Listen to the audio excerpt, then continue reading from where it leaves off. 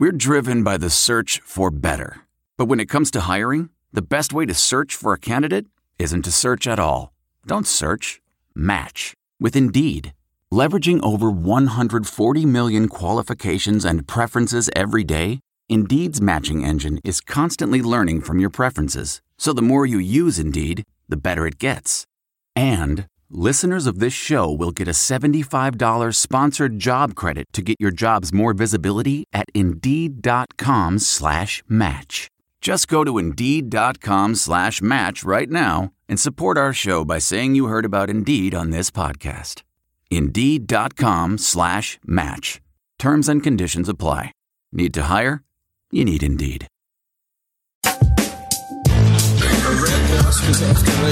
Pregnant ladies and little kids better get the hell out of the way, because I am running.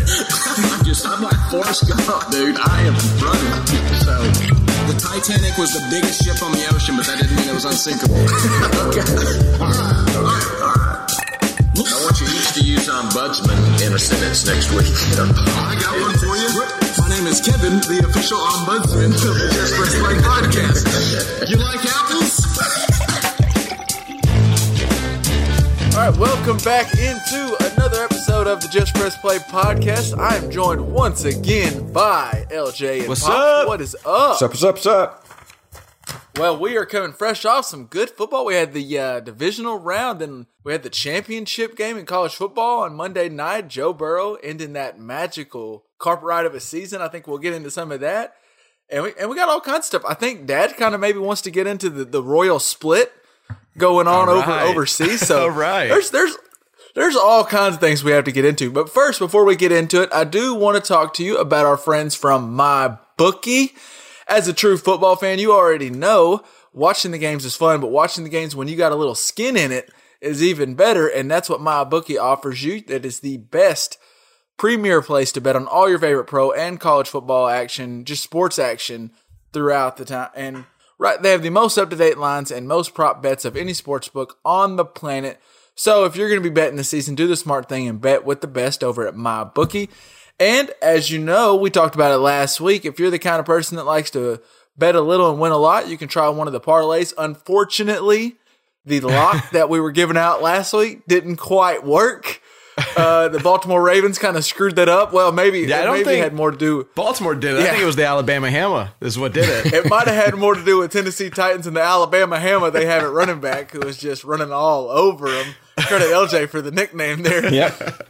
They kind of screwed up our parlay. But either way, we're going to give out some more opportunities. We'll probably throw out a pick or two for the conference championship round coming up. But if you are wanting to get in the game, you can, if you're listeners of the JPP podcast, can put in the promo code CHAIR when they visit MyBookie, and they will double your first deposit. Double? That's the promo code CHAIR. Is that what you said? CHAIR. Double.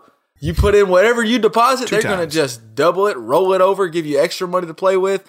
And what better, you can go ahead and put some on the, we got the conference championship rolling up. Dad, let me ask you. So we got, looks like Kansas City favored by 7.5, 49ers favored by 7. We got both home teams favored.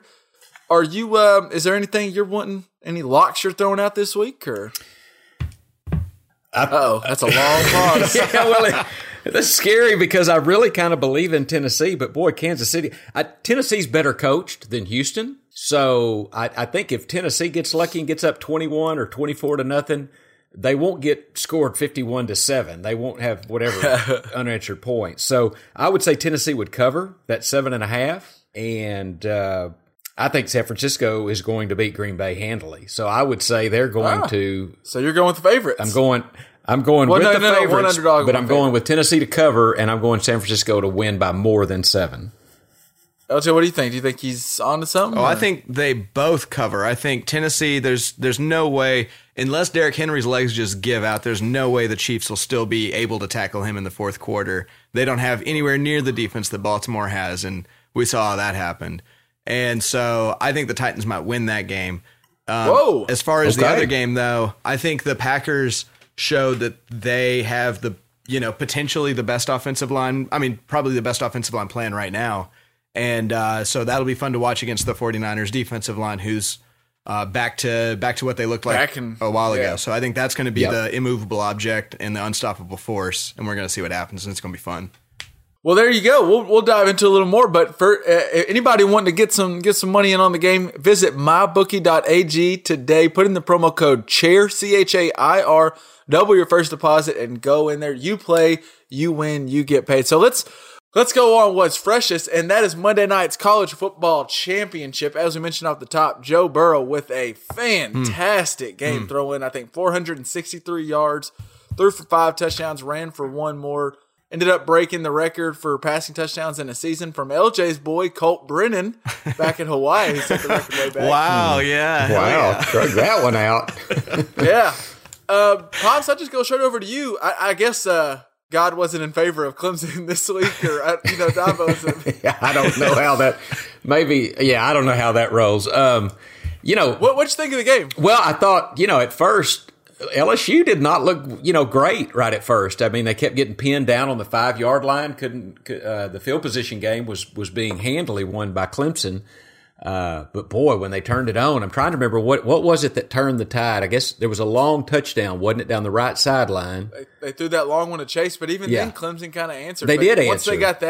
Once they got that, I felt like LSU's offense started just kind of rolling. They did, but I thought at halftime it was still anybody's game. I really did, and then LSU just was the better team in the second half. I mean, it was clear. Now that guy, there will be a little, I think, complaining about the guy that got thrown out, the Stalsberg, the targeting call. Yeah, the targeting call. That hit was not as bad as Jadeveon Clowney's hit on Carson Wentz that didn't get called at all, in my opinion.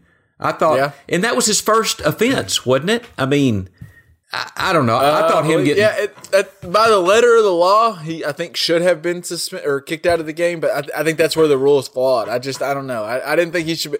If you want to give him the 15-yard penalty, sure, but to kick him out of the national championship game, that seems like a lot. Yeah, and he hadn't done anything before. Now, if he did something like that again or anything questionable, kick him out. But I thought that immediate removal, and he, is a big part of the heart and soul of that Clemson defense. So that hurt Clemson. There's no doubt about that. But LSU, I don't want to take anything away from LSU. They were the best team on the field. They were the best team all year. Joe Burrow looked amazing. Who's got the number 1 pick? Cincinnati? Cincinnati. Yep. He's an Ohio boy. Good as gone, yeah. Well, there you go. It was interesting. So watching that game, I think it kind of came down to 2 really good quarterbacks. We were probably watching the next 2 number 1 overall picks in Joe Burrow and Trevor Lawrence. Yep. LJ's favorite player over there on Clemson. And it looked to me like one quarterback stepped up to the moment in Joe Burrow, and Trevor Lawrence, while I still think he's really good, and he's just a sophomore. He's probably, I think he's 19 years old, so he'll be just fine. And now he's 26-1 as a starter, 25-1 as a starter. So he'll be fine, but I just think in the championship game, he had about 9 overthrows, I think is what ESPN said, which is the most by any player this year in a game. He wasn't quite ready for it, and Joe Burrow was. What really fascinated me, and I was watching it, and I thought, is it Joe Burrow that's really good, or is it just LSU has so many great skill position players? Because those receivers between Chase and Jefferson, both are going to be making plays on Sundays, I think, soon. And then that running back, I like that little Clyde Edwards-Helaire. Yeah. That little, he's a little guy, but he can pack a punch. He reminds me a little of Jones Drew back in the day at Jacksonville. Just small, but can do a little bit of everything. But Joe Burrow, I think, is that guy. I think it's not just the skill guys. He was amazing. And I think what you were talking about, Pops, and what really kind of intrigued me was that first quarter, Brett Venables and that Clemson defense had him they had him reeling a little bit. They were getting pressure. That Isaiah Simmons guy, that linebacker, they were moving all over the field. That was really fast, was blitzing from different spots. And Joe Burrow looked like he didn't know what to do. And once I just think what interested me was he was able to see it for a quarter, and after seeing it on so many possessions, he finally got the answers to the test. And then once he figured out that defense, it was over. Mm-hmm. He was moving that ball up and down the field, and Clemson just couldn't score with him. I think you're right. The best team won. Joe Burrow ended his season with a huge, amazing stat line, and he'll go number 1 overall. It was a good game. LJ, do you have any thoughts from it in general? The only thing I wanted to throw out is we were keeping up with how many touchdowns Joe Burrow had in Atlanta versus Matt Ryan, and so I wanted to see who he outthrew in New Orleans, and he did outthrow Teddy Bridgewater in touchdowns in New Orleans, which is kind of impressive with that 6-game streak, but not so much. So Still pretty cool. But that's all I've Yeah, got so to add. just in the final, in the two games in the college football semifinal and the championship, Joe Burrow accounted for, I believe, 16 touchdowns in those two games. Wow. And over 1,000 yards. So solid end to his season. Yeah. It was a nice little way to put a little exclamation point on the end of that year. That's not bad. So, did y'all see after the game that Odell Beckham was apparently handing out $100 bills to LSU players? I just saw that happened. Like, is that like, that's got to be against the rules, right? So yeah, so two different reports. One are that he was handing out money, but it was all to guys who were out of eligibility who were going to be turning pro. So What, you LSU think he could was like probably get checking away with ID? it. Like, how? Like, Yeah, right. Yeah, exactly. And then, but Let me see your transcript. Listen to this. LSU claims that the money was fake. I don't think Odell Beckham is rolling around with fake $100 No. bills. I bet those bad boys were real. yeah. It cracked me up. But then again, I don't know. I thought it was great. And then I didn't even think about, it must be against the rules at first. And then Twitter blew up. Like every SEC, and I follow obviously a lot of Arkansas fans, and they were like tweeting that video and putting at LSU compliance at NCAA, like trying to get LSU in trouble. Wouldn't that be hilarious if they were all suspended next year because OBJ gave him $100, the national championship? Oh, that would be so. I will say, watching that game, and then we can get into some NFL stuff. Just listening to some of the analysts and all the people that were there in New Orleans and seeing shots of Bourbon Street, I was kind of jealous. Bourbon Street was probably rocking no kidding. Monday night. Hey, I got a breaking stat for you. Joe Burrow also has as many rushing touchdowns in Mercedes-Benz Stadium as Alvin Kamara does. Wow. Wow. That's something. LJ just kept dropping bombs on us. There we go. All right. Anyway. All right. Well, that will do it for some of the college football stuff. I just want to touch on it because I know we were kind of keeping an eye on that game, and it was a fun game. I wished it would have been closer down the stretch. It was long. Yeah. Yeah, can we? So it started at a decent time. I'm glad you mentioned that. Halftime took forever. Yeah, it started at 7, but I swear they must have had a 45-minute halftime because, they introduced the top 11 NCAA players or something. Right. But yeah, that was too Which, by long. the way, I believe that was when they introduced Herschel Walker at one point. Herschel Walker still looks like he could play. He could play, on the NFL right team. now. Yeah. I mean, that man, he was a full-grown man still. He doesn't look like he's gotten smaller since he retired. Not at all. No.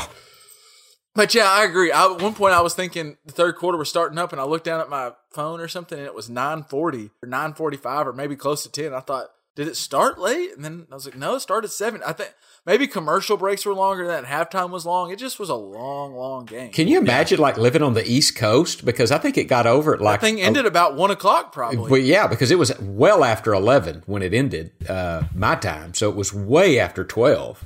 I think if you stayed up to watch the trophy presentation and all that, you stayed up till about 12:30 Central Time. So, I mean, you were up late on the East Coast. Yeah. Whew. All right, let's get into some NFL stuff. Now let's go to the guys who get paid to play, or at least get paid on the books to play. And let's just, I'll just go to you, Pops. What game do you want to talk about that Titans win first, or what game do you want to talk about first? Yeah, you usually ask kind of what was the thing that stuck out to you, and the thing that stuck out to me is that the rush is on, and that would be the Alabama Hamma Slamma. I don't know how many yards he had. Didn't he? Has he got 3 games now with 180 plus yards? Rushing. Derrick Henry he had 30 carries for 195 yards last week, including that little 3-yard jump pass for a touchdown. Yeah. He is the first back to ever have 3 straight games of 30-plus carries and 180-plus yards, and he did that all in must-win games because Week 17 was win or go home and then 2 playoff games. So he's the first guy to ever do that in any 3-game stretch, let alone the playoffs. He's also the first player to ever have 2 games of at least 180 yards in the same postseason. Again, he did that in back-to-back games, so he could keep adding on to that. He's on a roll like we've never seen before. Yeah. Well, Yeah. and so Tannehill had 7 completions, 14 attempts for 88 yards. Yeah. Did you know that he is the first quarterback since Terry Bradshaw in 1974 to win 2 playoff games with less than 100 yards passing? Wow. Yeah, so That's nuts. Nuts. So Tanner is now 2-0 in the playoffs, throwing for a grand total of 160 yards. Oh god! I was gonna ask you, Pops, because I saw that stat. Terry Bradshaw's a Hall of Famer. Did he win a bunch of playoff games, not even throwing for 100 yards? Well, I mean, he had a hell of a defense. He had, he did have Lynn Swann and John Stallworth. He had Franco Harris, who I was never a big fan of. Rocky Bleier I was. But, he had a hell of a team around him. He sure did. So saying Tannehill's a Hall of Famer, a future Hall of Famer? That's what I'm saying. He might be David Baker when we're not getting that. Big old David Baker may be coming to give him a jacket here soon, surprise him at halftime. Who knows? I thought it was kind of funny how a quarterback that was told he should play wide receiver got beat by a wide receiver who ended up playing quarterback and a running back that threw a touchdown pass. Just an odd set of coincidences. The irony of Tannehill beating Lamar Jackson was something. Yeah. I hadn't really thought about that, but you're right. You're right. I wanted to look back. The Dolphins have to be kicking themselves in the foot. I mean, my God. There's so many former Dolphins that look great this year, while the Dolphins on their side did not look so good this year. I mean, with Kenyon Drake having a big year for Arizona once they traded him, Tannehill's 2-0 in the playoffs. I mean, what's his name? Is it Adam Gase? Adam Gase, I don't understand how he got a job in New York, because everybody seems like they've gotten 10 times better as soon as they get out from him. He seems to be a player talent killer.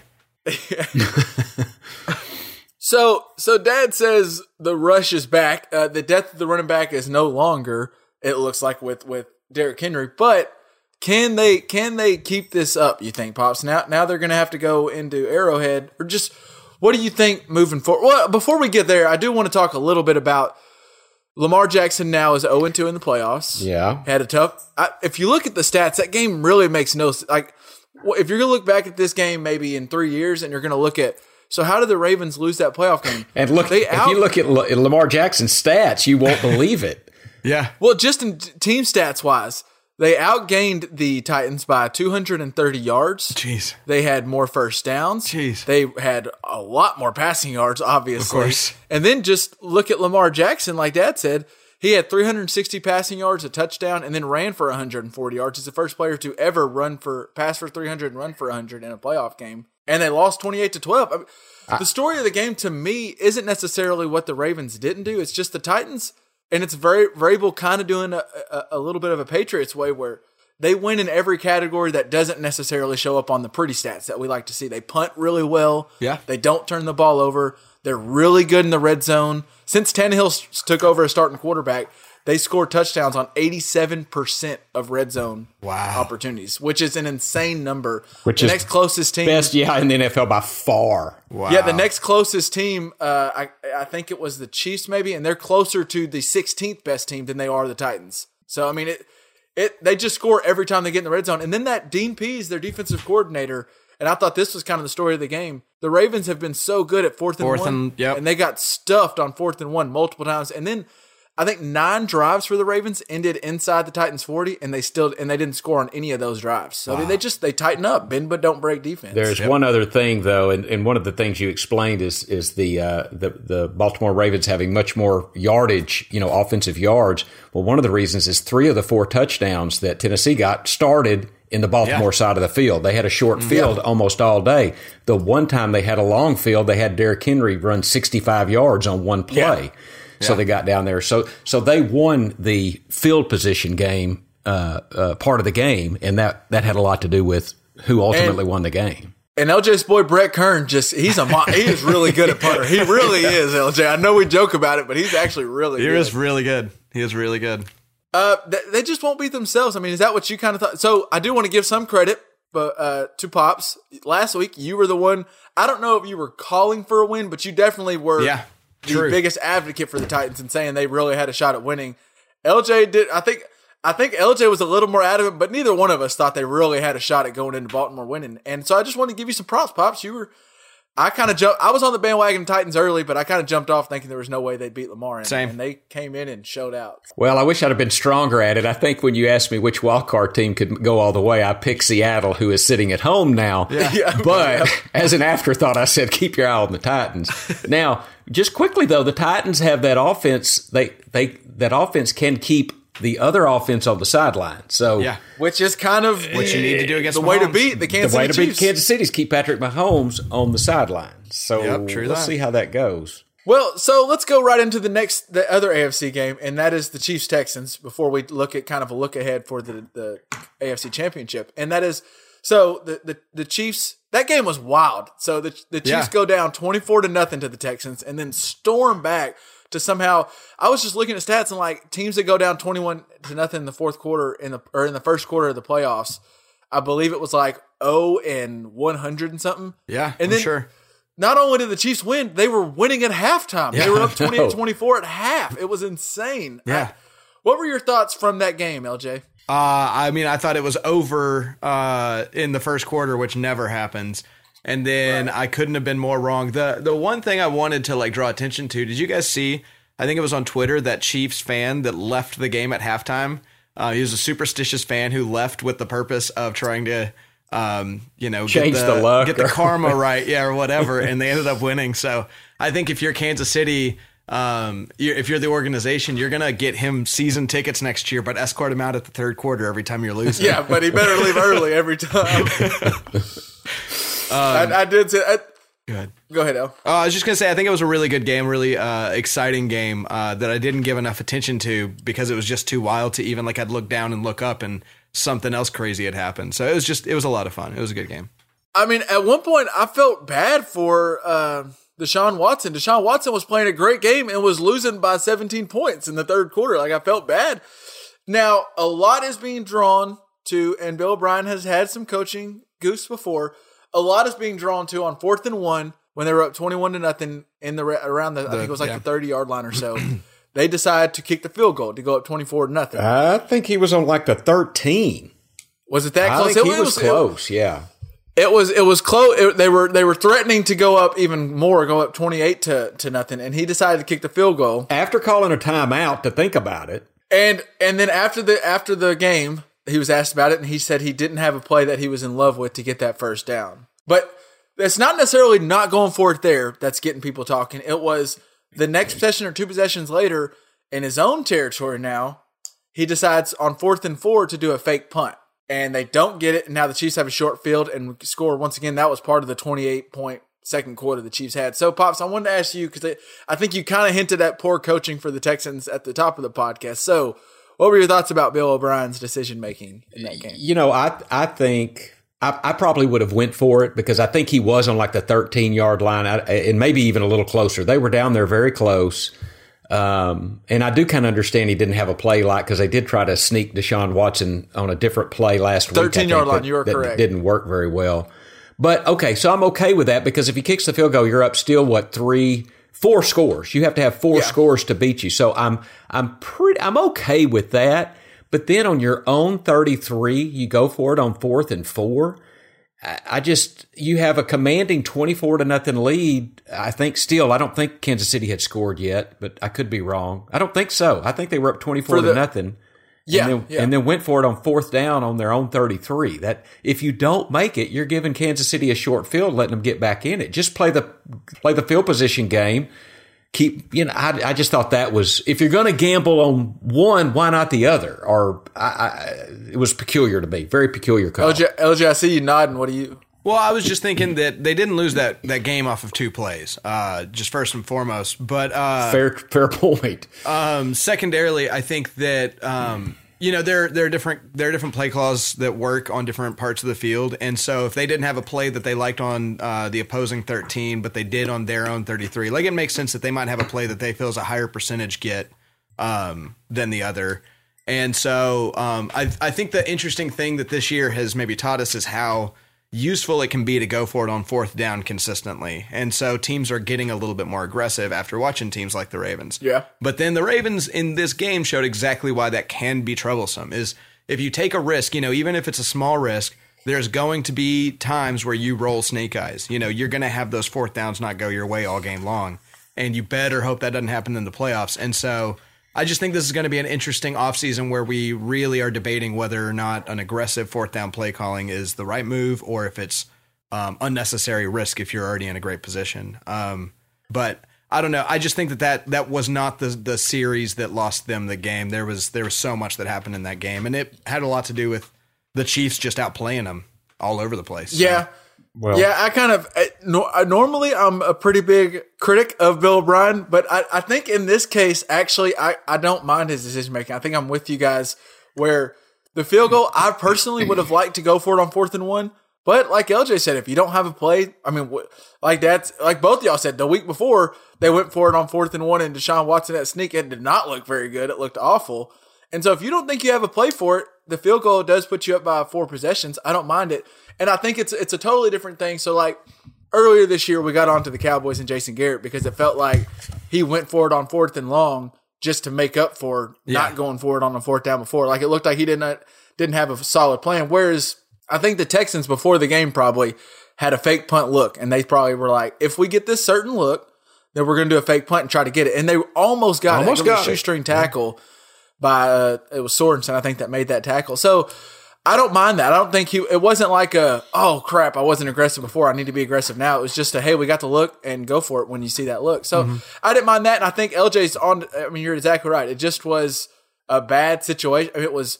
They kicked that field goal, and then the Chiefs go score a touchdown. Then they don't get the 4th down. They barely missed that fake punt, and then the Chiefs get another touchdown. They fumble the kickoff on the next play. Chiefs get another touchdown. Yeah. The Chiefs' offense just showed you what we remember from last year and some parts of this year. They remind me a lot of the Golden State Warriors in basketball, where you can blink, and all of a sudden they're scoring 3-4 touchdowns fast. True. And it can get out. It can get away from you quick, and I think that's just what happened to the Texans. If anything, the coach I'm most disappointed would be Romeo Crennel.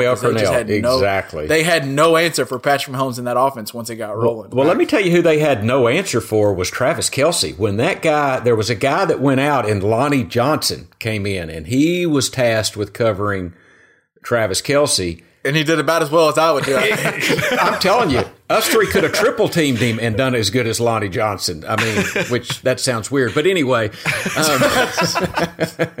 Moving on. Well, I'm just saying, Travis Kelce, it's funny how in the playoffs you find that one mismatch, and they just kept going at it too. And Kelce was just, the best thing that happened, he came out and had a tight hamstring or something for that first series in the second half.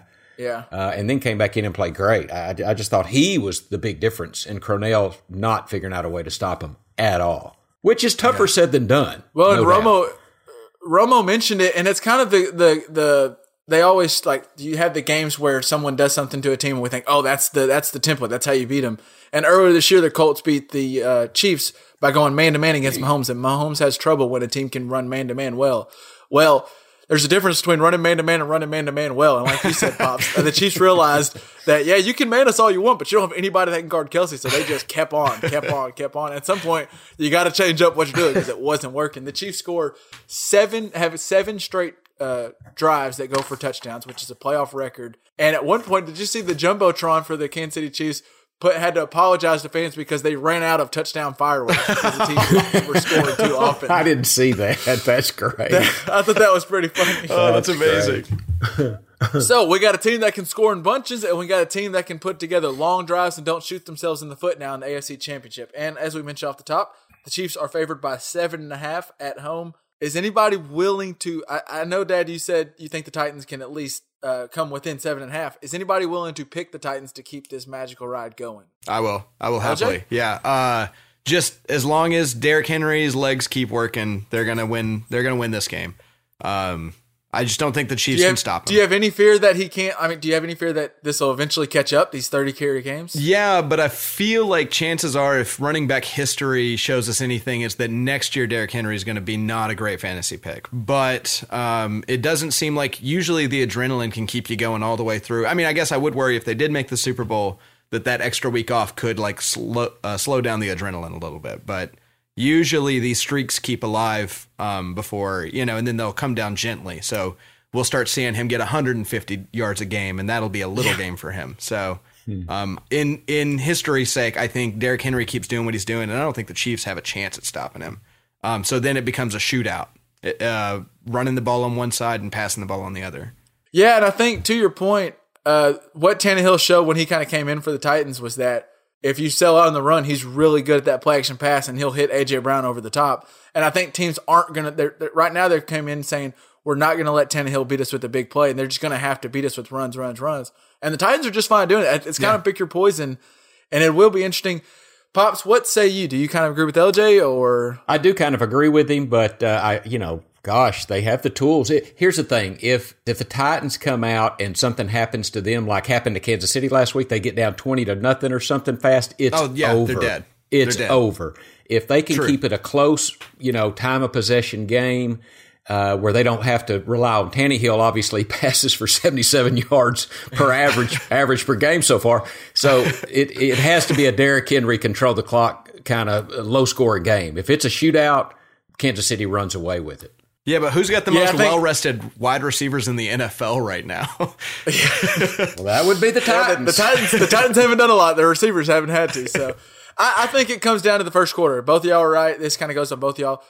I personally think the Chiefs are going to win. I think the Chiefs cover. I think they just score too much and get up by 14-20. And if they do that, the Titans, I think they'll probably get out of their game and try to keep up with the Chiefs. And if it comes to them trying to keep up with that Chiefs offense, I don't think they have a shot. Now, if they can get a couple turnovers maybe early, if the Chiefs do what they did against the Texans and drop down to 14-7 or 17-0 and get down by a couple possessions, Titans could hold on. But I'm picking Chiefs to cover, and the over-under is 52. I'd probably even say over. I think the Chiefs are just going to score a lot of points. That offense is just on a roll. So moving over to the NFC, which game would y'all like to touch on first? LJ, do you have a preference on one of those? I know y'all were watching that 49er game pretty heavily. Well, the Niners game was about what I was kind of expecting to see the Niners be. The Vikings, I wish I would have seen them look a little bit better, but that Niners team is just tough. So I don't have a lot to say on that one if you guys want to jump on it.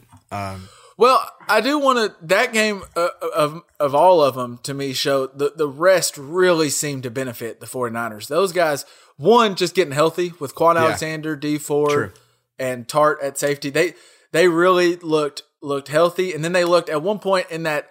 I believe it was there were 7 drives for the Vikings where they got a total of 8 yards. 6 of those drives they went 3 and out. I mean, the defense just really tightened up. And then there was that drive in the third quarter after Kirk Cousins throws that pick to Richard Sherman. It was about the 10-minute mark of the third quarter. That next drive, the 49ers went Tevin Coleman 4 yards, Coleman 4 yards, Coleman 6 yards, Mostert 7, Mostert 4, Coleman 11 yards, Coleman touchdown. They ran the ball on 8 straight plays, and just I think that's demoralizing when the team that they just, like you said, that offensive line was just pushing them back. And when you go and you're like, wow, they're stopping us on defense and they're just running it down our throat. They just kind of force their will on me. That Shanahan, that guy is really. I like watching the game. I think he's so good for a quarterback. It was interesting that first drive he threw it 6 of 8 times, and they marched right down there for a score. And then so you think, oh, they're going to throw on them all game. And I thought the Vikings readjusted their game plan to get ready for that pass. Yeah. Then the rest of the game, Shanahan went 45 runs to just 15 passes. So. Whatever you do on defense, he's just going to do the opposite. He's not going to get stuck in his ways, and they're going to be tough to beat. What did you think, Dad? After that, I'm to your point, and LJ, you'll probably like it too. But I'm a Kyle Shanahan fan. I was a Mike Shanahan fan. I loved him at Denver. I think he's one of the best coaches. Very innovative. Could make any offense scheme work to the personnel that he had. And I think that Kyle's got a lot of that and that confidence. So I was really impressed with San Francisco. And, Garoppolo only threw for, what was it? It wasn't much, kind of like you alluded to, 131 yards total passing by Garoppolo. So they ran the ball and controlled the game. They were in control. Yeah, I thought that game was about the outcome. I did want to mention D Ford coming back seems to really have unlocked that defensive line that we were just, salivating over at the beginning of the year, where they can get pressure. Like we talked about when the 49ers were 7-0 or whatever, they started 10-0. When you get pressure with 4, it just makes everybody on that back end look so much better. Yeah. And I think Bosa is kind of the straw that stirs that drink, but D Ford just being so, now they just have so many guys where you really need to double all of them and you can't. Yeah. So because that's 8 players. You got 3 players left. It's pick your poison. If you want to single up Bosa, he's probably getting pressure. If you want to single up Ford, he's probably getting pressure. And then with Buckner and Armstead, they just got so many guys, and that's kind of what happens when. And I think that's what they built up when Lynch got there as GM with Shanahan. They just kept drafting guys in the trenches early, and it is showing. And those guys look really good. They do. And to Kirk Cousins, I don't think this game's as much as, this is the real Kirk Cousins we saw. I think this just was, they ran into a buzzsaw, and Dalvin Cook went 9 carries for 18 yards. And it's hard for any quarterback to be successful against that defense when you don't get any running game, but especially Kirk Cousins. I think he's great off play action, and when they had no run game to speak of, it was just tough for him. Breaking news, Luke Kuechly is retiring. Wow. Yeah, wow. That kind of makes me happy, I think. I sure like him, but he's had a few concussions. He probably needs to walk away. Yeah, don't disagree. Yeah, he's probably making the smart decision for him, but that does stink. I like watching him play. That's as good of a linebacker as there is playing, About as good as there is in the league. Yeah, damn. All right, anyway, sorry. Moving on to the other NFC game, and that was the Packers-Seahawks. And that was the one we kind of all thought could be close. I think LJ was kind of more on the Texans. Basically, all the wild card teams that we chose to make a run didn't do very well. Me and Dad were on the Seahawks, and LJ was on the Texans. That game was, once again, the Packers did impress me. They looked better. But once again, they didn't put together 4 quarters, and they let the Seahawks get right back into it in the second half. I'll go to you first, Pops. What did you think? I mean, that was 28-23, semi-close game. What was your thoughts? I was a little underwhelmed with the game. You know, I couldn't watch it real closely. I know Devontae Adams looked good for a bit. And, I mean, if he gets on a roll, we do know what Aaron Rodgers is capable of. Aaron Jones, I saw him have a couple of decent runs. The defense can play. I mean, they were the better team. The better team won. I think a lot of that had to do. Marshawn Lynch was kind of a novelty thing. And, boy, in a short yardage play, I mean, I'd still put some money on him to get me that extra 2 yards or whatever I need. But he was more of a novelty than anything else. And that lack of running game showed up. It showed up finally. Yeah. Yeah. To your point, Devontae Adams and Rodgers looked good. Rodgers looked like he was making a few of those throws where we just go, that's Aaron Rodgers, where he looks like he's doing a little fadeaway, or he's just – there's a couple times where he just does things that not very many other guys on the planet can do. The big thing a lot of people are talking about, I don't know if this is where you were going to go, LJ, or what you were about to say, but we mentioned Bill O'Brien's fourth quarter deal, and a lot of people were upset with Pete Carroll. They were at Seattle 36 on 4th and 11 with 2 minutes and 41, and they decided to punt it off and trust that defense to get a stop, which they did have all 3 timeouts and the 2-minute warning, and they just could not get Aaron Rodgers off the field on 3rd down, which they couldn't get him off the field all game on 3rd down. He was 9 for 14. Do you think they should have gone for that, LJ, on 4th and 11, or what are your thoughts? Well, when I didn't get to watch every single play of the game, but everything I did watch showed me that the Packers had complete control of the line of scrimmage. And when Aaron Rodgers did have to worry about somebody coming through, he was getting rid of the ball super quickly because he can just diagnose a play at light speed. So the chances that even with the defense as good as the Seahawks has been, they're not the Legion of Boom like they were years back. And so, no, I don't trust them to make a stop. And so, yeah, I think they should have gone for it. I think that was one of those situations where they were betting on the wrong side of their football team. Russell Wilson was the reason that they were in that game in the first place. And, the Packers were going to beat them if you let the Packers play Packer football. So, well, there's nothing worse as a fan when you punt the ball, like ending the game where you punted the ball off and then never get to touch it again. It's one thing if you don't get that 4th down, at least you went down swinging. Yeah. But punting it, and then when you just can't get that team off the field, it is tough. I just kind of thought so by punting it off, you're saying you trust your defense to stop them and force a punt, right? Yeah.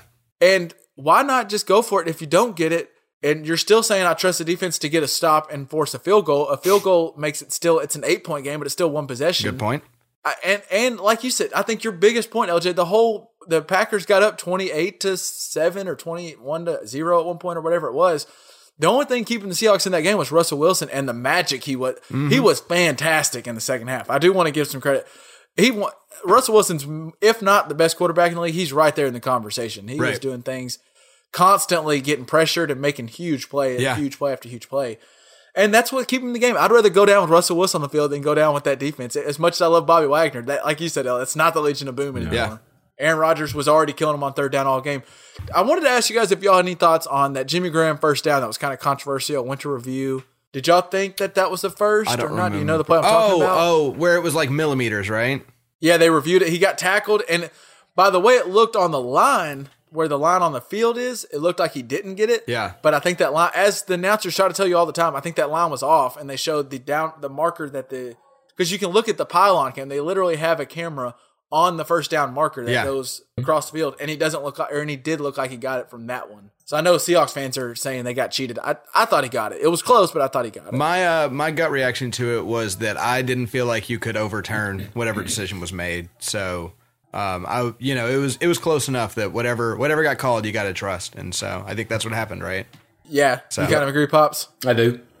All right, so now we have a matchup of, I mean, these jerseys, I think the Packers jerseys and the 49ers jerseys, Packers 49ers are two historic teams. It feels like we're getting back into the old days, and I think it'll be fun. The narratives are going to be good. You know, the Aaron Rodgers is a Cali boy going back to California. I know that back when he got drafted, he thought the 49ers were going to pick him. They chose Alex Smith, number 1 overall that year. So there's all kinds of fun narratives. What do you guys think? I'll go with you first, LJ, because you were saying, I know you've been watching the 49ers a lot. Do you think the Packers have a shot? Or yeah, I think they have a shot, but I think this game is just going to come down to the trenches on both sides. I mean, the quarterbacks are both good. The running backs are both good on both teams. But really what sets these teams apart from the rest of the NFL, in my opinion, is the fact that nobody can get a hand on Aaron Rodgers, and holes open up for those San Francisco running backs. And then those defenses can get sacks. I mean, the Smiths on Green Bay were back in the backfield every single freaking play. They looked a lot like Smith is so good. Yeah. So I think that's what you watch for this game. Whoever controls the line of scrimmage in this game wins this football game. And I think it's the 49ers, but it could go either way, you know? Well, and that's been the 49ers' cup of tea, is control the line of scrimmage. That's kind of what they base their. What do you think, Pops? Do you kind of I'm in line with that, because you know the San Francisco 49ers do have that three-headed monster at running back still, and so they can, as they did in the last game, they can run the ball, and like we talked about with Mahomes, the best way to beat Green Bay is keep number 12 on the sideline over there. Yeah, time of possession. So I think they can do that, and I think San Francisco's got the better defense. So I this is the one Green Bay's got a chance, but I don't know, something in my gut tells me San Francisco wins and covers the spread. I think that's what happens in this game. I think I'm going against Joe on that one. I think the Packers win. I don't know. It seems like one of those weird years, and I haven't trusted Packers all year, but it's kind of been what I've fallen back on every single week. Is I just feel like it's one of those years where Aaron Rodgers is going to do some crazy Aaron Rodgers stuff, and I think down by 4, 2 minutes, I just really trust Rodgers, and I think he has a shot. I think he knows this is his shot. You know, he's getting a little older, but that defense is good. Devonta Adams is looking healthy. Aaron Jones is a good running back. This is his time if he wants to get another Super Bowl. That's a good point. You're not going to get a whole lot of more opportunities like this. Nope. And I just don't know. If Garoppolo is ready, if it comes down to we need Garoppolo. Now, if the run game's going and they got a lead, I think he's just fine. He's going to make good decisions. But if it comes down to now we need to go air it out and we can't trust the run game because time's running low, I don't trust Garoppolo yet. I trust Kittle. That's the only issue I have. I don't know who the Packers have to guard Kittle. They can get pressure. I think they got the NFL doesn't have anybody to guard Kittle. I mean, it's not just the Packers. So yeah, this isn't a Packer problem. This is an NFC NFL problem. So that'll set up. We got a good matchup coming up for the AFC and NFC championship round. By the way, once again, do want to remind you, if you want to do a little gambling on the where do I do that? Weeks, head over to our friends at MyBookie. Oh, I just put in the promo code. Earlier. Thank you. MyBookie.ag. Put in the promo code chair. Double your first deposit and lay some cash on the game. Trust me, nothing's better watching the game than watching the game and winning some cash too. You know somebody that might need to go to MyBookie and make a little hedge bet? Who's that? Is Mike Vrabel. Did you hear what he said at the beginning of the year? Oh, God. How much of a bet would you have to make up that with? I don't know. Well, for the people that didn't see, Pops, what may be on the line for old Mike Vrabel? Apparently, in a podcast prior to head coach of the Titans. Start of the season, it was Bussin' with the Boys, and it's led by a former Titan and a current Titan. So I guess Vrabel had some sense of duty, to go on the pod. But the guy asked him, "Would you cut your penis off to win a Super Bowl?" And he didn't even use a word that nice. And Vrabel goes, "What? Well, hell yeah, I'd do that." and now all of a sudden they're in the AFC Championship. Now there's a chance that they could be in there. So I would, if I was Vrabel, I'd be a little torn of exactly. I'd have a conflict of interest. Let's just say I would have a conflict of interest.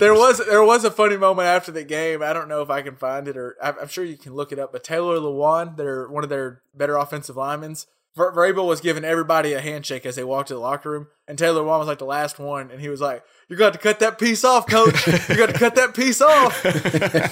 So Vrabel probably, I'm sure he wants to win, but after the game, he's probably like, "Shit, I don't know about this." So, yeah, it is pretty interesting.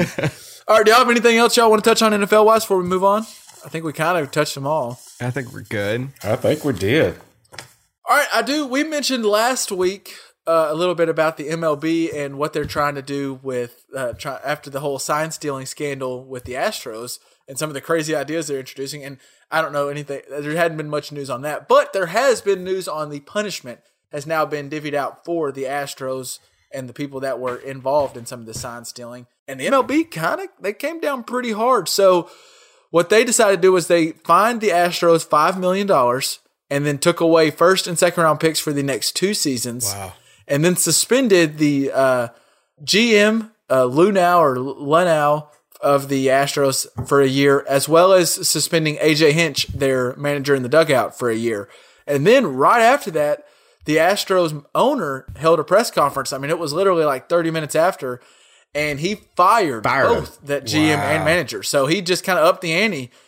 I'll go to you first, Pops. I mean, they laid down the law, but I think it was kind of the right decision, or what do you think? I think so. I mean, there's this whole thing, if you're not cheating, you don't want it bad enough. And we all say that tongue in cheek, but we all realize there's a line. There is a line that you just don't cross. And that was just, you take every advantage you can get. I'm just saying, if I know your signals and I know when you say Omaha, you're running to the right or whatever, if I figure that out by just clever means, that's one thing. But that was just out and out cheating. And I think that the Astros, was that the owner, I guess, that fired him?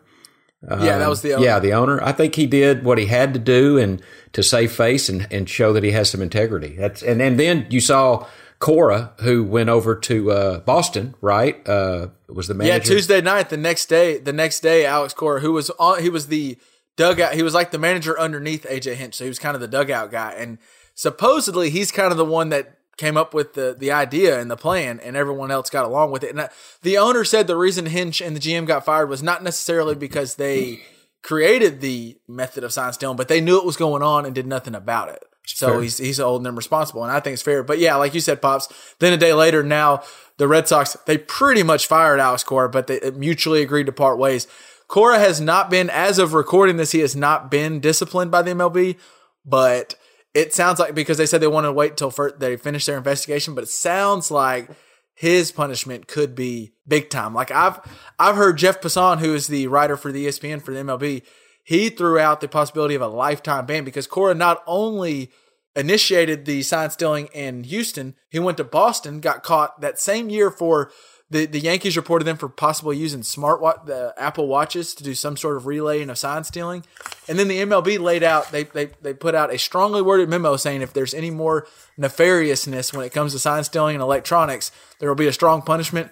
And Cora got caught again in 2018. The Red Sox were possibly stealing signs. So it sounds like this Alex Cora was really toeing the line, and I think the MLB may make a really big point on him. Yeah. LJ, what do you think about just all this, the fallout from all this? It's a lot. I mean, it's good to come out aggressive because you don't want this to be happening. So I don't have much to add. It's just, if you don't want this in the game of baseball, you got to come out and make sure it never happens again. So question for you, LJ, to further along this conversation, a lot of these guys, the GMs, the managers, two different managers losing their jobs, they're getting hit hard.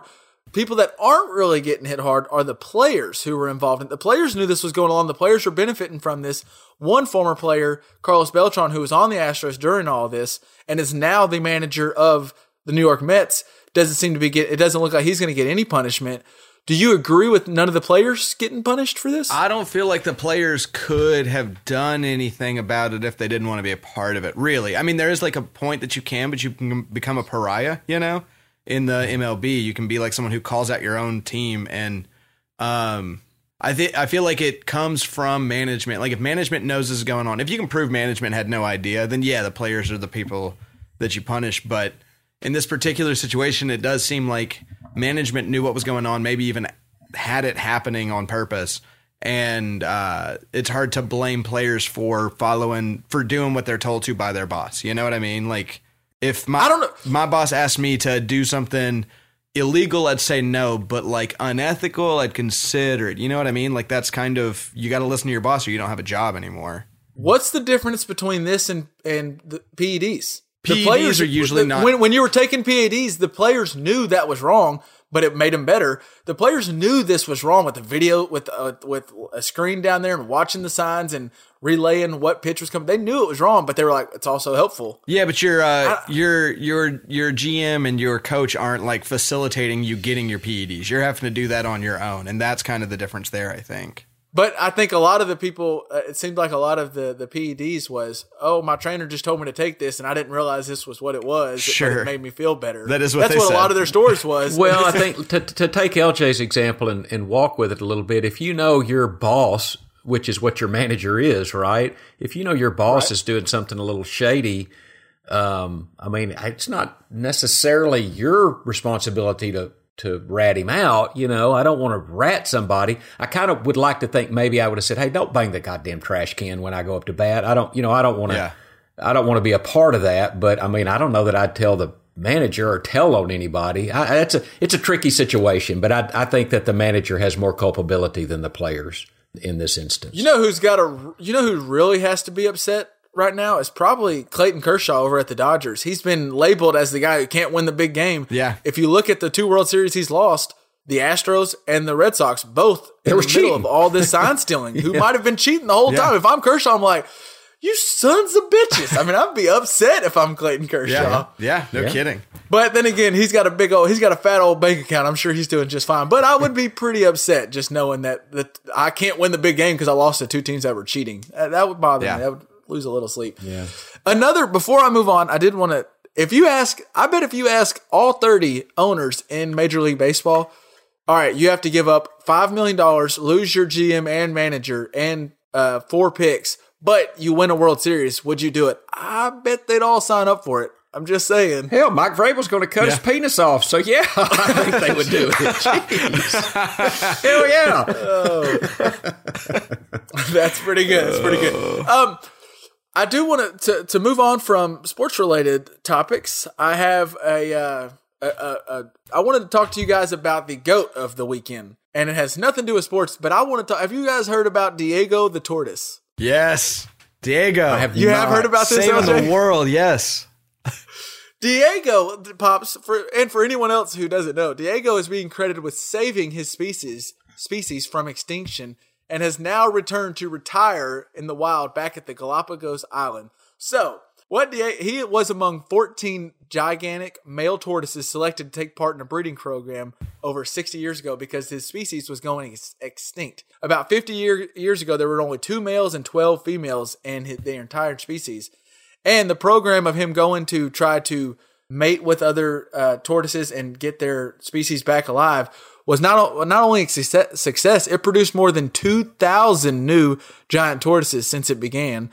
And Diego his sex drive is said to be one of the main reasons. The 100-year-old turtle is said to father around 800 children by some estimates. And he is now returning back to the wild where he has fathered at least 40% of the entire population. He's literally being credited for saving the tortoise population. Shout out to Diego. Way to go, Diego. The team Hell on his yeah. back. He's retiring, but I bet he doesn't stop working, if you know what I mean. Yeah. He's still going to retire, but he ain't done working. That's pretty good, LJ. I like that one. I came across that on the internet and thought, wow, Diego. I mean, really, we talk about Patrick Mahomes putting his team on his back. Diego brought back the entire species. Like, he kept them afloat. Imagine the pressure. And now finally, yeah. The fourth quarter of your species. Sorry, go ahead. What's his return? What's his return like back to the Galapagos Island? I mean, he's got to be a king there, right? Walks in. Well, he could either walk in as a hero or he's everybody's grandpa. So, you know. Also, that did remind me, which I don't know if it went viral a while back ago, but there's videos of just Google it. I don't know if we'll put this in show notes, but Google tortoises having sex. It's not like real like nasty, just the sounds sound they make. alone. It's really weird. Yeah, it's really, really weird.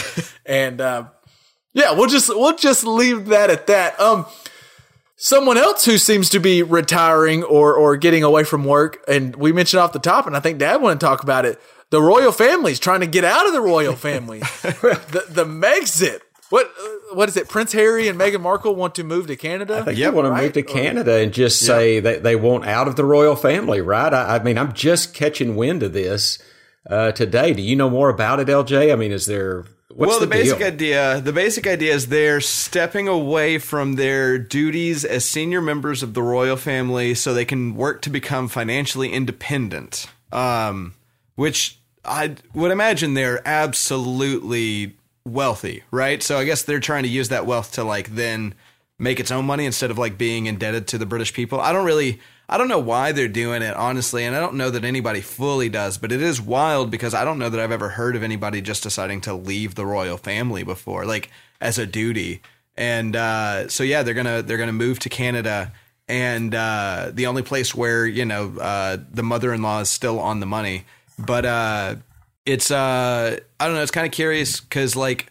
There's not that kind of mess. It doesn't mess with the line, the lineage, the royal line or whatever, who's going to be next up, but it does. Yeah. Which, go ahead. Well, Harry is on the father's side, right? So he's on the important side to where he could be, but he's like third in line. He's got two older brothers that are both ahead of him. So he likely will never be the king. So I looked up what is the purpose of the British royal family. Yeah. And this was the stated purpose of the British royal family is procreation. It is to produce at least one heir to the throne, to guarantee the survival. My man Diego should be on the They ought to get Diego. Yes. But now this is a little interesting. So this is to guarantee the survival of a monarchy that began with Athelstan, which was the first king of England in 926. So this has been going on for quite some time. I kind of appreciate their tradition, but I also read that the Queen made like $58 million last year.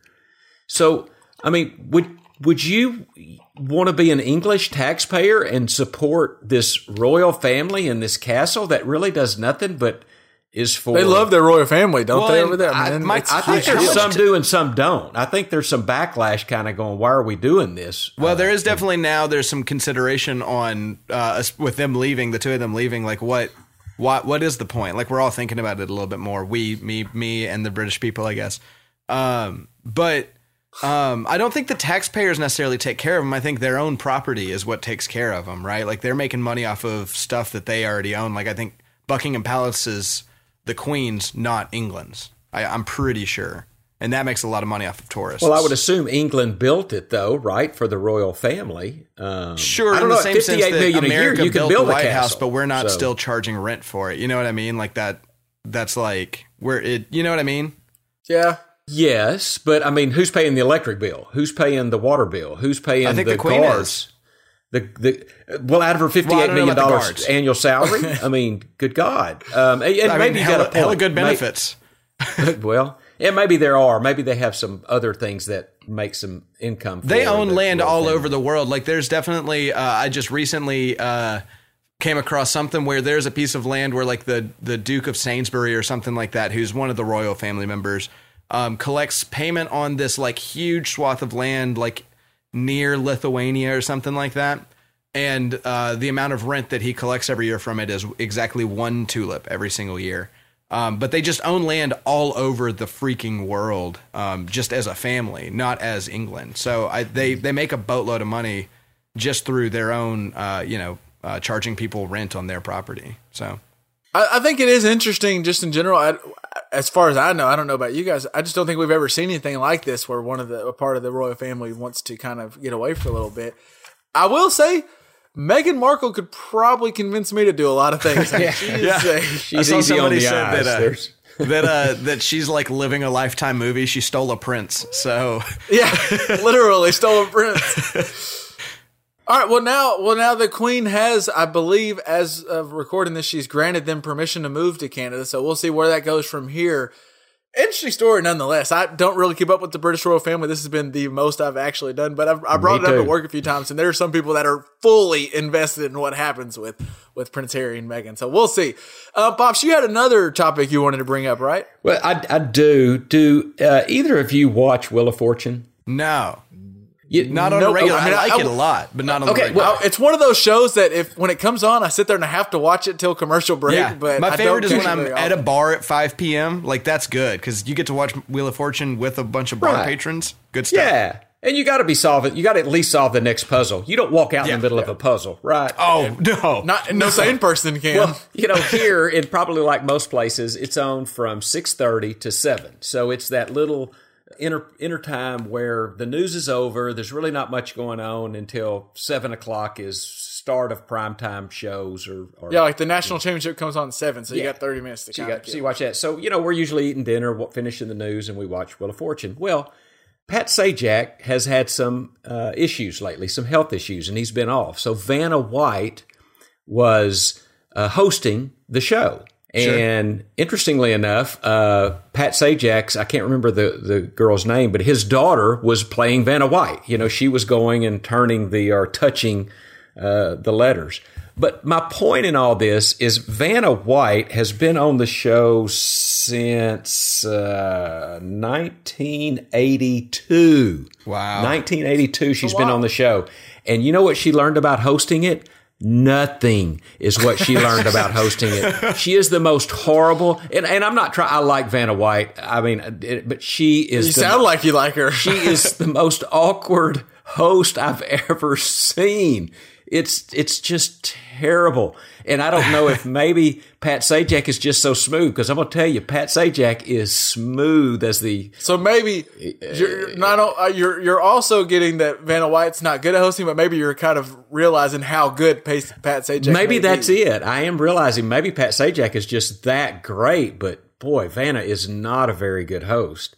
And it got me looking at a few things on this. Do you realize that Wheel of Fortune started in 1975? I think we all know who invented or originated was Merv Griffin. Y'all heard of Merv Griffin, right? Yeah. Game show icon. Nope. You've never heard of Merv Griffin, Kev? Nope. Okay. Well, I mean, he's been gone a while, no doubt, but he's the guy that came up with Jeopardy. Oh, by the way, and seems like Wheel a of pretty successful Fortune. guy. The original host of Wheel of Fortune was Chuck Woolery. Does that name mean anything to y'all? Mm-hmm. Okay, LJ a little bit. He was the love connection, back in 2 and 2, Chuck, Anyway, and then Chuck Woolery, when he quit, they had a couple of guys on, but Merv Griffin said that we had to have Pat Sajak. He just the other person that had some ownership interest didn't want him, but he did. And then it has an NFL tie. Pat Sajak left to do a late night talk show for just a little while, and Rolf Benershka was the host of Wheel of Fortune. He was the kicker for the San Diego I think Chargers I actually did know that at the time. So anyway, I just looked up a little bit of information about the Wheel of Fortune. It was pretty interesting. But the reason for this rant is I just love her to pieces, and she's a beautiful woman, but she's a terrible host for Wheel of Fortune. It's almost unwatchable. It is almost unwatchable. Do you know what Vanna White's salary is? I think it's about $5 million, something like that. Wow. Double it. She makes $10 million per year. $10 million per year. And well, now Sajak was making, last I saw, was like triple what she makes. He was. From what I'm looking right now on CelebrityNetwork.com, Pat Sajak's salary is $15 million and Vanna White's is $10 million. Oh, really? Yeah. Well, if his should be more. I'm just saying, he is a smooth operator, as Sade would say. Wow. Pat Sajak's up there. I mean, you would know better, Pops, but as far as like the goats of game show hosts, I mean, it's like him and Alex Trebek. They're kind of the goats, right? Yeah, I would say so. Interestingly, 2 of the Merv Griffin, the top 2 game shows perhaps of all time. That Merv Griffin family is well to do. Mm-hmm. I would imagine so. Before we wrap this sucker up, we haven't done this in a while, but I have a little etiquette with Kevin that I wanted to bring up with you guys. Snap. Okay. Yeah. So, and it has to, I don't think we've talked about this before. It's possible we have, but it has to do with group messages. Okay. And God, what a minefield. First off, I want to say group messages can annoy me at times. There's no reason. Do you have the friends that will just start up the group message, just start up with a random message, and now all of a sudden your phone is going berserk? Yes. Yes. Yep. What are we even talking about? Yep.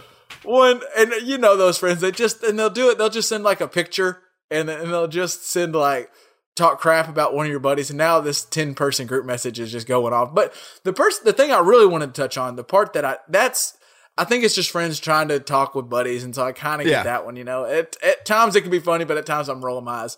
What annoys me is, LJ, and you may have to deal with this more, but iPhones and Androids have their differences. Yes. And one of them is on iPhones, you can like a message or there's little things you can do where if me and Dad are texting, I can like a message and it just puts like a little exclamation point or something by it. Hate it. But if you do that to anyone with an Android, then you likes the message, but it says Kevin liked LJ's message and then puts in quotation marks what LJ just said. So freaking message, yeah. So it duplicates the message. My etiquette to anybody with an iPhone: if you ever see that you're in a group message that is green, it is not iMessage. You are obviously texting with someone that is not an iPhone user. Don't use the like, emphasize, love, any of those buttons. All it does, and I will say, I get what it is. So it just, to me, I roll my eyes because it just makes it longer. Because now all of a sudden every message is twice. Every time LJ texts, it's twice because someone liked it.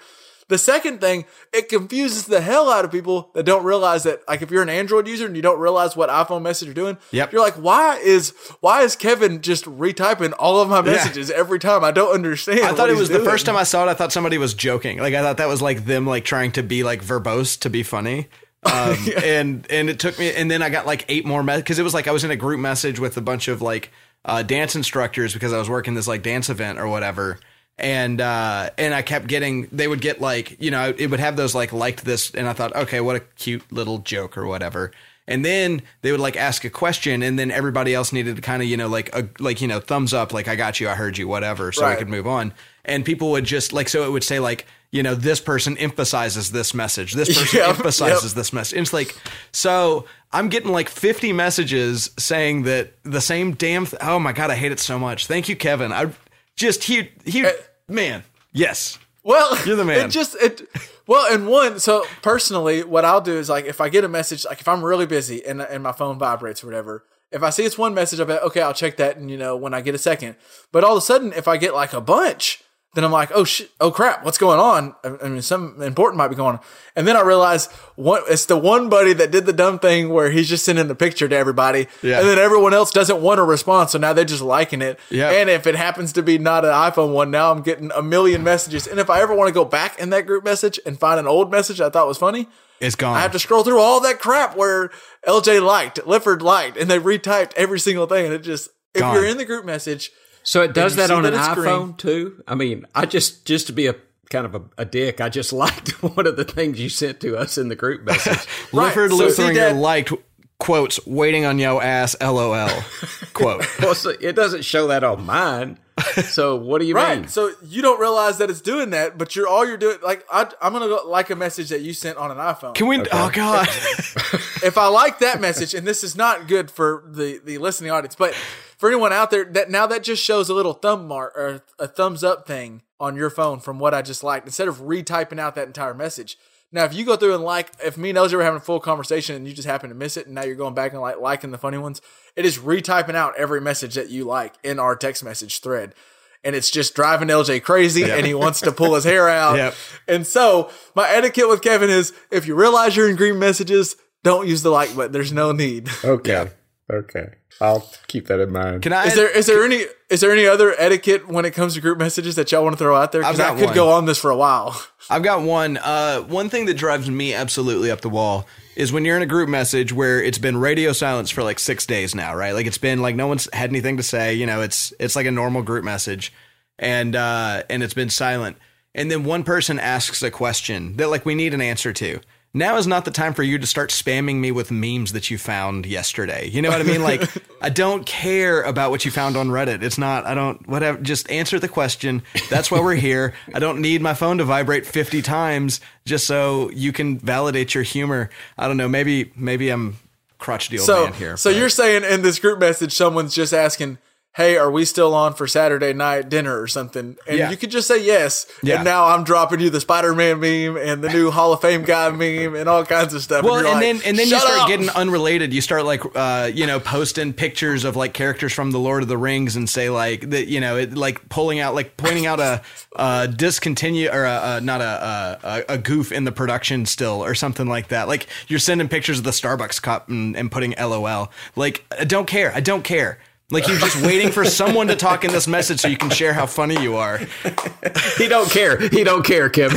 Don't. Pops, I think there's a name. I'm not saying LJ needs to call him out, but I think there's a name, a him or her, that is bad about this, and LJ's just venting about that person. No comment. I plead the fifth. He's pleading the fifth. Okay. No, there are multiples. It seems to be a pretty common thing, but anyway.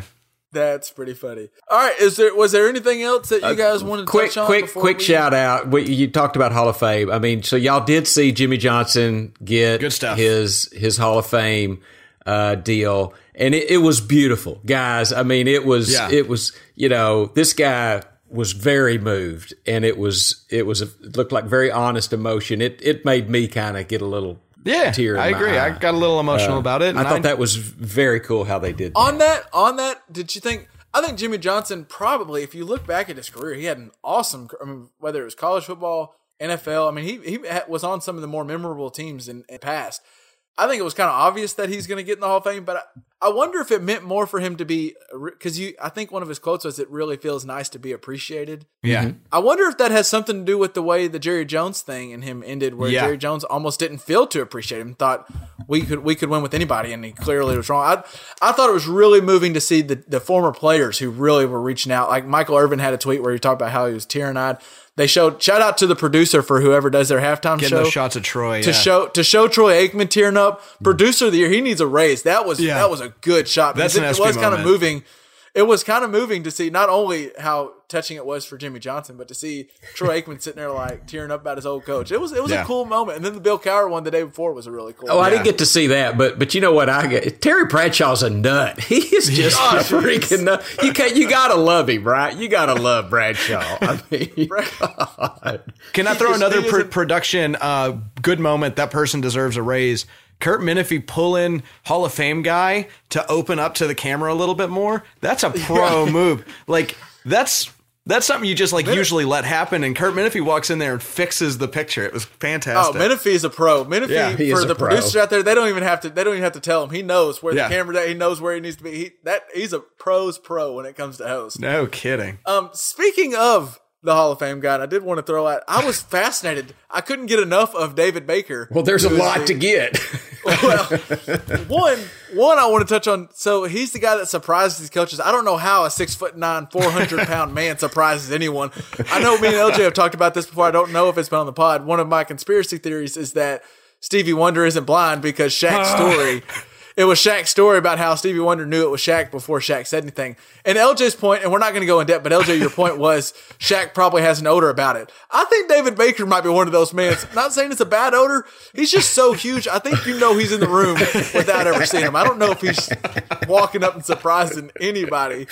And then, so I did some more Googling because like we mentioned, I think we talked about this off the pod, but I was wondering, is Jimmy Johnson and Terry Brad, are all these guys just small men? No, it's David Baker. Legit. Go look him up on the internet. Wikipedia, which Wikipedia can lie a little bit, has him at 6'9", 400 pounds.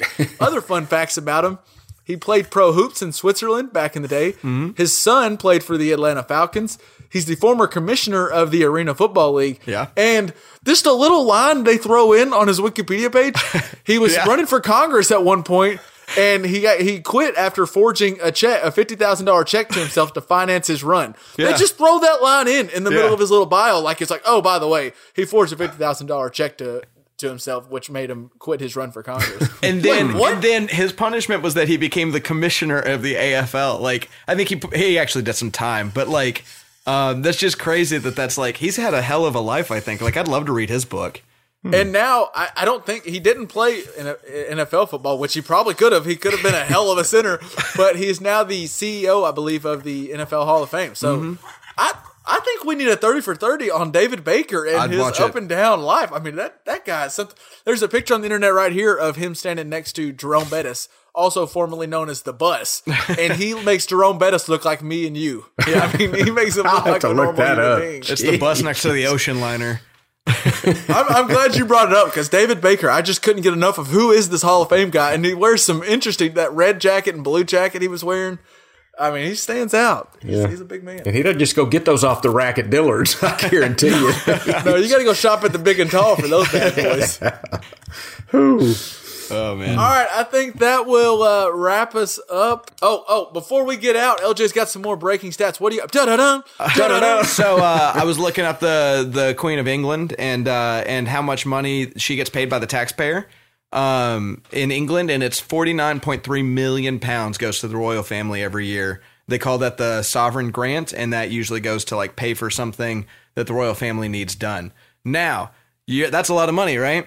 Yeah. But the British monarchy contributes 1.8 billion pounds to the UK economy every single year, including just 550 million pounds in tourism alone. So they very, very much pay for themselves. Okay. Well, that's good to know. That sure helps. Yeah. I'm glad you looked that up. Look at LJ with the follow-up. Maybe we need a royal family here. Can we be the could we just be the royal family of the United States of America? I think a sword has to be involved, but we can make this happen, right? I mean, I got props friends. A sword has to be involved. A sword. Hell yeah.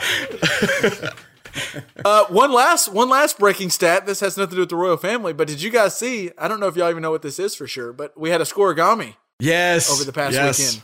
Scoregami. I don't know if you keep. There's this a Twitter account called @NFL Scoregami, and basically it updates throughout the weekend on every game on whether we're going to get a scoregami, which what is the chances are, a unique score that's never happened. Yeah. And does that make sense, Pops? No. What score that's never happened? An outcome that's never happened. So Kansas City beat Houston 51-31. We've never ever had a game end at that final score. Really? Yeah. Yeah. So a scoregami, it literally does this for every game throughout the week. It's like at one point, so it tweeted out at 8 minutes left in the fourth quarter, it goes, score update, Houston 51, Houston 31, Kansas City 51. This game has a 69.7% chance of ending in a scoregami. Most likely out scoregami would be 51-31, 32%. Huh. So it lets you know, and it was like at the end, it's like final, that's a scoregami. It's the 1,054 unique final score in NFL history. So that's kind of neat. That's pretty neat. Never happened before. It's pretty neat. Okay. It's arbitrary. It means nothing, but just kind of neat. Yeah. Well, so there's that. Good. So there's that. I'm into it. I think that wraps up this week's edition of the Just Press Play podcast. As always, you can find us on Facebook or Twitter. You can find us wherever you get your podcast. If you're not already subscribed, make sure you're subscribing. Rate and review us if you haven't already. It always helps. And show notes over on our website at jpppod.com. Don't forget, if you're going to put a little money down on the playoffs, go over to mybookie.ag. Don't forget to put in that promo code CHAIR. Not only will it let you get that double on your first deposit, it lets the people know who sent you and let them know that JPP sent you over there. So put that promo code CHAIR in. You go over to MyBookie, and we wish you the best of luck gambling this week. And just another good week. Hopefully we get another good week of NFL football. I hope we get another good weekend. Yeah. Do y'all have a pick? Do y'all want to go ahead and put a pick for the Super Bowl real quick? Yeah, sure. So I put your name down to it. I think it's going to be Niners over Titans. Niners over Titans. Oh, you're picking the final. I was just saying who gets to the Super Bowl. You're picking the final too. I'm picking the final. Pops. Yep. Pops, what say you? San Francisco over KC. Well, I'm going to go KC over Green Bay. I think if anybody is going to, I don't think the NFL fixes games, but if Roger Goodell were to fix games, it would be something to get Kansas City over Green Bay, which in year 100 of the NFL, wasn't that the first Super Bowl ever? Wasn't it Green Bay, Kansas City? Oh, wow. That's a good point. Interesting. And it would also have the great storyline of Aaron Rodgers beating the team that didn't pick him. That sounds like a fantastic storyline. You get the young Mahomes against Aaron Rodgers, the 35-year-old. A torch passing, possibly. Yeah. If the NFL If the was fix going is in, to, that's good point. Good I point. know the NFL's not wanting the Titans. I like the Titans; they're Yeah. fun to watch. The NFL's not wanting the Titans. I don't know what they're going to make up for storylines, but they don't want the Titans with 80 yards passing in a game to make it to the Super Bowl. So we'll see. Either way, we'll be back here next week to break down some of the stuff from Conference Championship and look forward. We might have another update to the Megxit going on with the Royal Family. Who knows Yeah. what we're going to be never talking know. about. All right, that'll do it, guys. I will catch you again next week. Peace out. Peace. Did y'all catch the text I sent about Corey Linsley calling an audible from the center position? I never got to see the replay. I'll try to find it. What happened was they're getting down. They're like lining up for a play. And then Aaron Rodgers is like, he's just like looking around making his reads. He's, calling Hunt or whatever. He's about to call Hunt. And then Corey Linsley, he's like looking around and he's about to point out the Will guy, I think, or something like that. And then he looks and he double takes and then he like physically turns around and asks Aaron Rodgers like, hey, what are we going to do here? And then Aaron Rodgers starts calling an audible and then they throw a touchdown immediately. Like I've never seen a center turn around and tell the quarterback that he was wrong, and then especially that resulted in a touchdown. It's pretty cool. That is pretty cool. I think the relationship between center and quarterback for like good relationships would be really cool. It needs to be close, let me just say. Well, yeah. Well, not only that, I just think both of those guys are the guys.